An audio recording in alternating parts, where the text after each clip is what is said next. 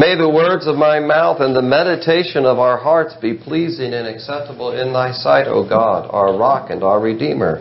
Amen. You can be seated. There's a man named Christian Smith who teaches at Notre Dame. At least I think he's still there. He's a professor of sociology. And several years ago, he oversaw this massive survey looking at the beliefs and practices of Christian teenagers in the United States. And after the end of this survey, him and his collaborators published a book, and they published their findings. And one of their findings was that many Christian teenagers in America aren't very Christian.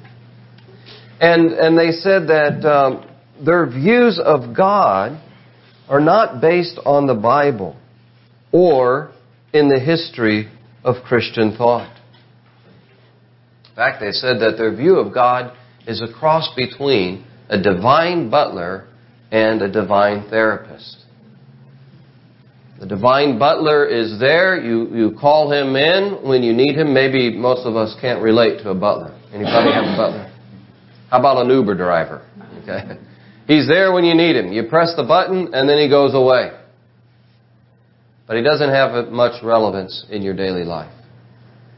And the divine therapist, maybe we should qualify this as a bad therapist, who's there only to affirm and never to challenge. Never to challenge how you live or how you think. And so these sociologists said, now this is what people, young people today, are thinking about God. Divine butler, Uber driver, bad therapist. Now, before those of us who are older, old fogies, look down our noses at the youth, the question is, well, where did they get these ideas? Who taught them this?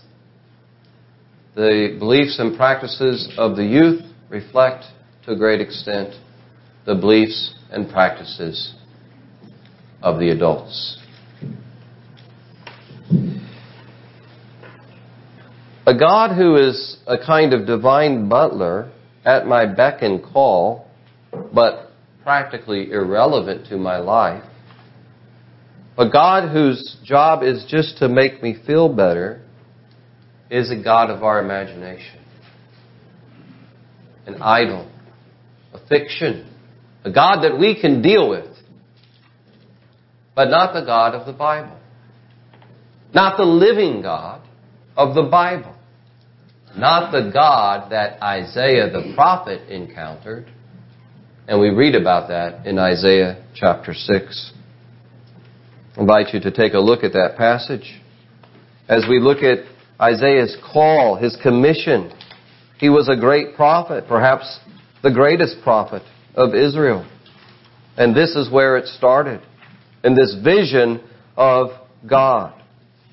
We need to know who the true God is. And Isaiah encountered the true God. He says it happened in the year that King Uzziah died. That was the mid-8th century BC. King Uzziah, this was a major transition moment in the history of Judah, the southern kingdom of Israel, because King Uzziah had reigned for over 50 years. Imagine that. Somebody in power longer than I've been alive. I think he reigned for 52 total years in Judah, and it was a time of prosperity and stability for the southern kingdom of Israel. And now Uzziah has died, the king. But Isaiah sees the ultimate king. Perhaps he's worshiping in the temple in Jerusalem, gathered with other worshipers, but God gives him a vision. I saw the Lord sitting upon a throne, high and lifted up, and the train of his robe filled the temple. And above him stood these angelic creatures, the seraphim. Each had 6 wings. 2 he covered his face, with 2 he covered his eyes, and with 2 he flew. And they called out to one another, saying, Holy, holy, holy is the Lord of hosts. The whole earth is full of His glory. So at the center of this vision of who God is this threefold declaration of His holiness. Threefold, a matter of emphasis, a matter of intensity. We need to understand that the God of the Bible, the living God that Isaiah encountered, is a holy God. A holy God. Now, what does it mean to call God holy? The word here has this connotation of separateness or being cut off. It emphasizes the otherness of God. Remember that in the temple in Jerusalem, in the sanctuary, in the inner sanctuary was the what? The Holy of Holies. And that was a place that was separated by a veil. You couldn't just go into the Holy of Holies. Only the high priest, and that once a year, could enter into that place where the presence of God dwelt. The Holy of Holies. It was separate. It was cut off. God is separate from us in this sense. God is other. Isaiah sees God as a king. He's sitting on a throne. And the king is separate from the commoner. The king is separate from his subjects. So this emphasizes the holiness of God. One aspect of it is His otherness. He's not like us. He's not a man or a woman like us. He's wholly other. He's holy. Something about the separateness of God. We ought not to cut God down to size to make Him in our image. There's another aspect of the holiness of God, and that is His perfect righteousness and His moral purity. God is not like us in this respect because our righteousness, our goodness is always tainted. It's tainted with sin and selfishness. Isaiah says in Isaiah 64:6, all our righteousness is like filthy rags.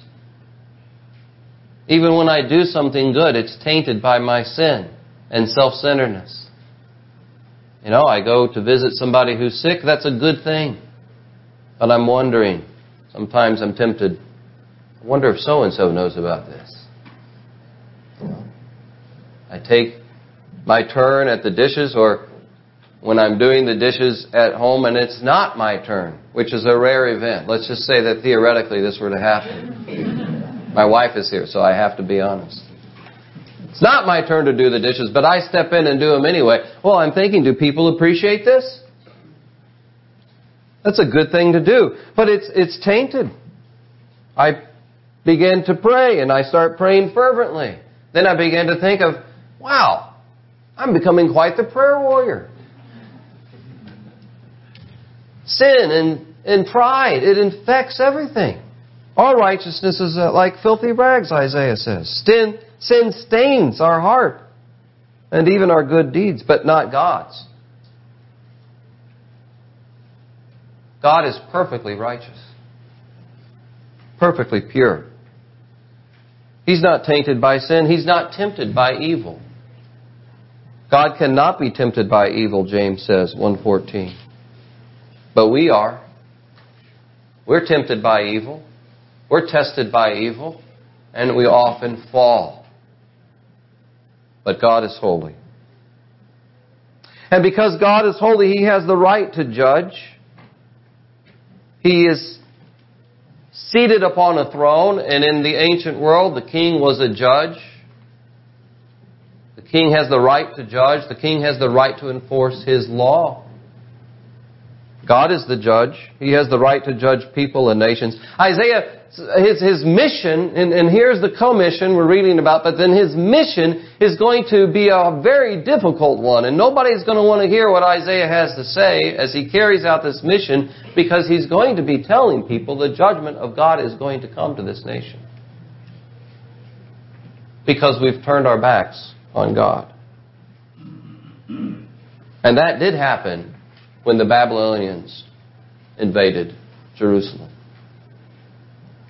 But because God is holy, God will uphold His holy law, and He will bring justice in this life or the next.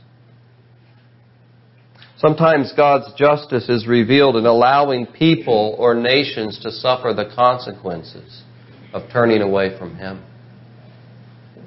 They have forsaken the Lord, Isaiah says, Isaiah 1:4. They've forsaken the Lord.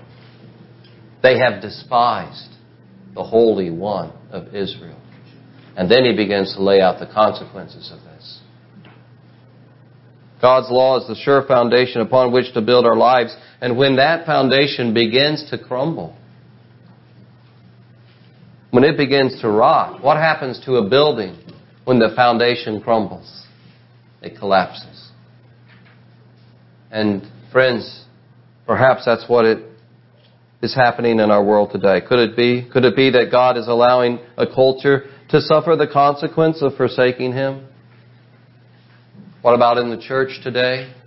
Scripture says judgment begins with the house of God. What are we seeing in the church in America today? We are seeing sin exposed, brought to light. Things that were hidden, brought to light. People who thought they could get away with things being exposed to the light. What happened in the Roman Catholic Church with the abuse scandals? Have you been seeing this? It's happening now in the Southern Baptist Church. It's happening in multiple denominations. It's happened in Anglicanism. It's happened in the ACNA. God is not mocked. He will bring to light things that are hidden in the darkness. He has a moral law, and there are consequences to breaking this. God is holy. And so what should our response be in light of the holiness of God? If we really understand the God of the Bible, if we're taking our image of God from people like Isaiah who encountered the living God in the pages of this book, if we understand the holiness of God and have experienced something of His presence, what should our response be? What is the natural response? Well, look at what Isaiah says. Woe is me, for I'm lost. For I'm a man of unclean lips. I dwell in the midst of a people of unclean lips. For my eyes have seen the King, the Lord of hosts. Woe is me. Other translations say, I'm undone. The Message Bible says, I'm as good as dead. He's experienced something of the terror of being in the presence of a holy and righteous God. Yesterday, our family went to the air show down there in Chesterfield, and we were on the outskirts. We were in the cheap seats. We didn't pay for a ticket, but we were on the edge of it. And these jets flying over our heads with these loud booms as they break through the sound barrier. 4 or 5 of these jets flying just, I don't know how many feet above our heads, but over the treetops. That's a terrifying sort of sight and experience. You're just in awe of this power. And I was thinking how terrifying it would be to be on the wrong side of that firepower. Here is Isaiah in the presence of the living God, holy, righteous, majestic, all-powerful. And he says, I'm as good as dead, as the foundations shake in the presence of God. And then he does what is natural to do, and that is to confess. This is the response that is natural when we understand who God is and who we are in light of who He is. We become aware of our sin. I'm a man of unclean lips, Isaiah says. He's going to speak for God with his lips, but he realizes in the presence of this God that his lips are unclean. I'm a man of unclean lips. He needs to be cleansed. Those of us who speak for God, those of us who are preachers, teachers, missionaries, who desire to stand up and to stand out and to say something for God on God's behalf, we need to be cleansed. We need to continually be cleansed and confess our sin. We need to make sure, and this is for every Christian, make sure that there is nothing in our heart, there's no known sin that we're harboring. so that we can be right with God and have a clean conscience before God. This is what confession does. The life of the Christian is a matter of continual confession, the Reformer said. Continual repentance. Continual cleansing. Not to beat ourselves up with guilt, but to be cleansed by a merciful God. The entire nation needed to be cleansed. And Isaiah confesses that. He says that I live among a people of unclean lips. Because really, at the heart of the problem of Israel was religious hypocrisy. The people knew the right things to say. They knew the right rituals to perform. But their heart was far from God. And Isaiah says, and Jesus quotes this later, they honor me with their lips, but their hearts are far from me. Their worship was not sincere. Their society was filled with injustice. There's one point in Isaiah in the early chapters where he said, these people are heroes at making drinks and drinking wine. They really got the party thing down. But they take bribes for justice. They're allowing people to get away with injustice. They're disregarding the poor. They're living however they want to live in their moral lives, and they're worshiping idols. And yet they go through the motions of worship. They honor me with their lips, but their hearts are far from me. And so Isaiah recognizes his own that he's unclean, his own sin, and the sin of the people that he lives with. And he knows in the presence of God that he's got to be clean. There's a theologian named Millard Erickson who says that God, in His holiness, is allergic to sin. He's allergic to sin. Think about that image. My brother-in-law is allergic to shrimp. And so when we're with my brother-in-law, we go to a restaurant. He's got to make sure that they do not cook. If they cook shrimp, and usually he tries to avoid any place that cooks shrimp. But if he finds out that they cook shrimp, he goes to the kitchen and says, do you separate it out? Because if I eat something with shrimp, I'm going to have this very serious reaction. He's allergic to it. I don't have that reaction to shrimp, thank God. I love shrimp. So I don't worry about it. When I'm with him, when I'm not with him, I don't worry about it. It doesn't affect me at all. But when I'm with him, I worry about it, you see. But I enjoy it apart from him. But when we're with him, with my brother-in-law, we make sure, no shrimp. But due to sin, the sin within and the acceptance of sin within our society, we become desensitized to sin. We don't think it's a big deal. In fact, apart from God's intervention, apart from His grace in our life, we enjoy it. We enjoy sin a great deal, thank you very much. The sin that enslaves us. The sin that begins to corrupt and corrode us. The sin that breaks down relationships. Until God intervenes. Until we get to know God. Until we get close to God and we realize, no, this is something in me tells me. It's the Spirit of God, you see. Jesus says that the Holy Spirit will convict the world of sin and righteousness and judgment. And so God in His mercy gives us His Holy Spirit and His Word to direct us so that we can live a life pleasing to God. Woe is me, I'm unclean. Have you ever experienced that in your life? Is there somebody here who has experienced something of that, of an encounter with the holiness of God and a response to that saying, Lord, I'm unclean? If you've experienced that, thank God for His goodness in showing you who He really is and who you are in relationship to Him and your need to be cleansed.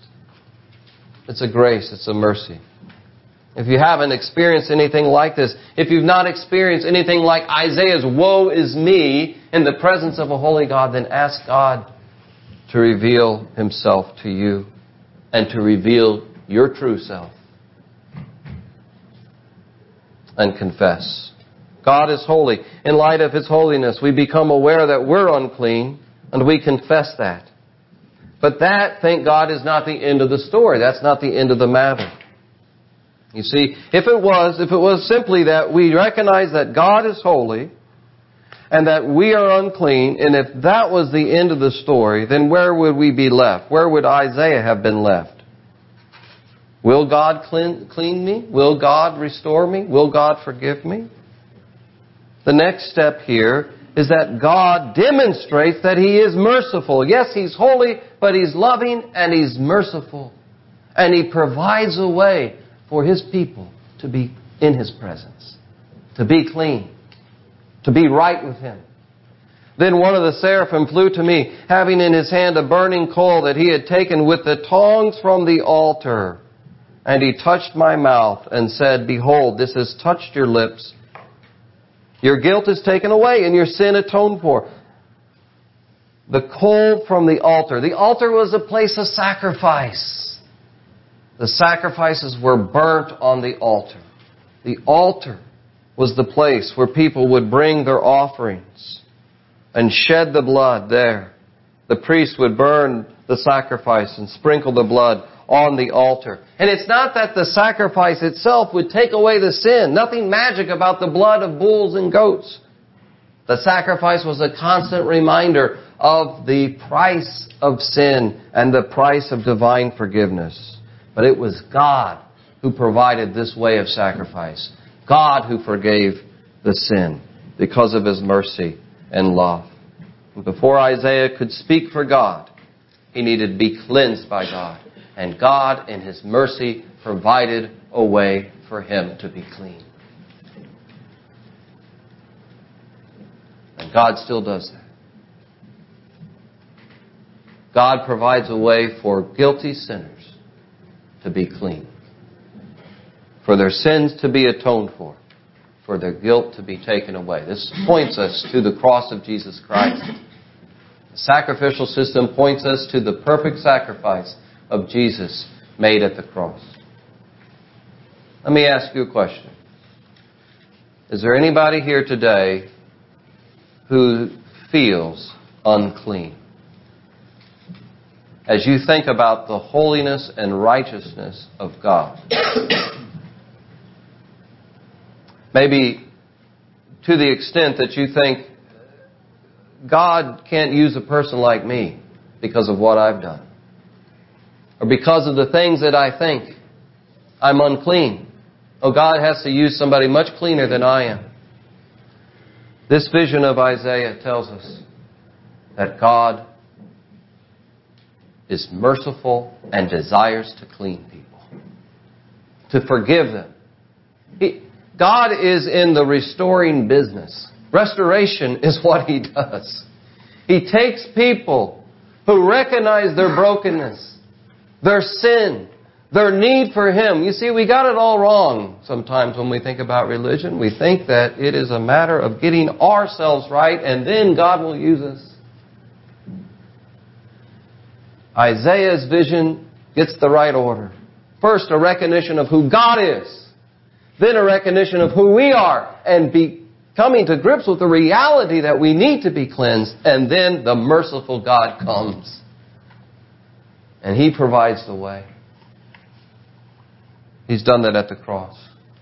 Look to Jesus. If you feel unclean today and God can't use me, look to the sacrifice that Christ has provided for you. As you come to the table today, look to the sacrifice that Jesus gave you. His blood was shed for you so that you can be cleansed. And then, like Isaiah, after this vision, he got up and he said, okay, here I am, Lord. Use me. Use me. You've cleansed me. You've convicted me. You've revealed yourself to me. You've cleansed me. Now, use me. And God used him. How can we escape kind of the cultural pressure to conform to this idea that God is small and irrelevant? Christian Smith, remember, had this survey. And he said that's what Americans think about God. Many Americans. God is a butler. God is a bad therapist. And so I wanted to find out what Christian Smith said about some proposals, because that was kind of depressing.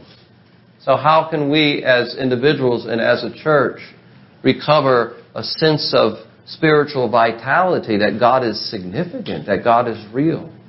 So I looked up, I didn't buy his latest book. I looked him up on YouTube. What's he saying now?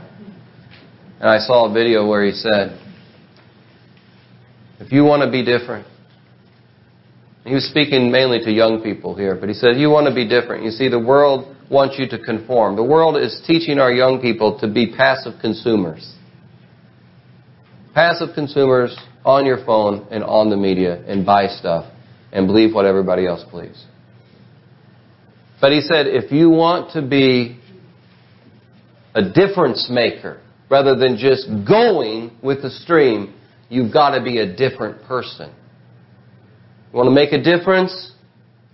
Be a different kind of person.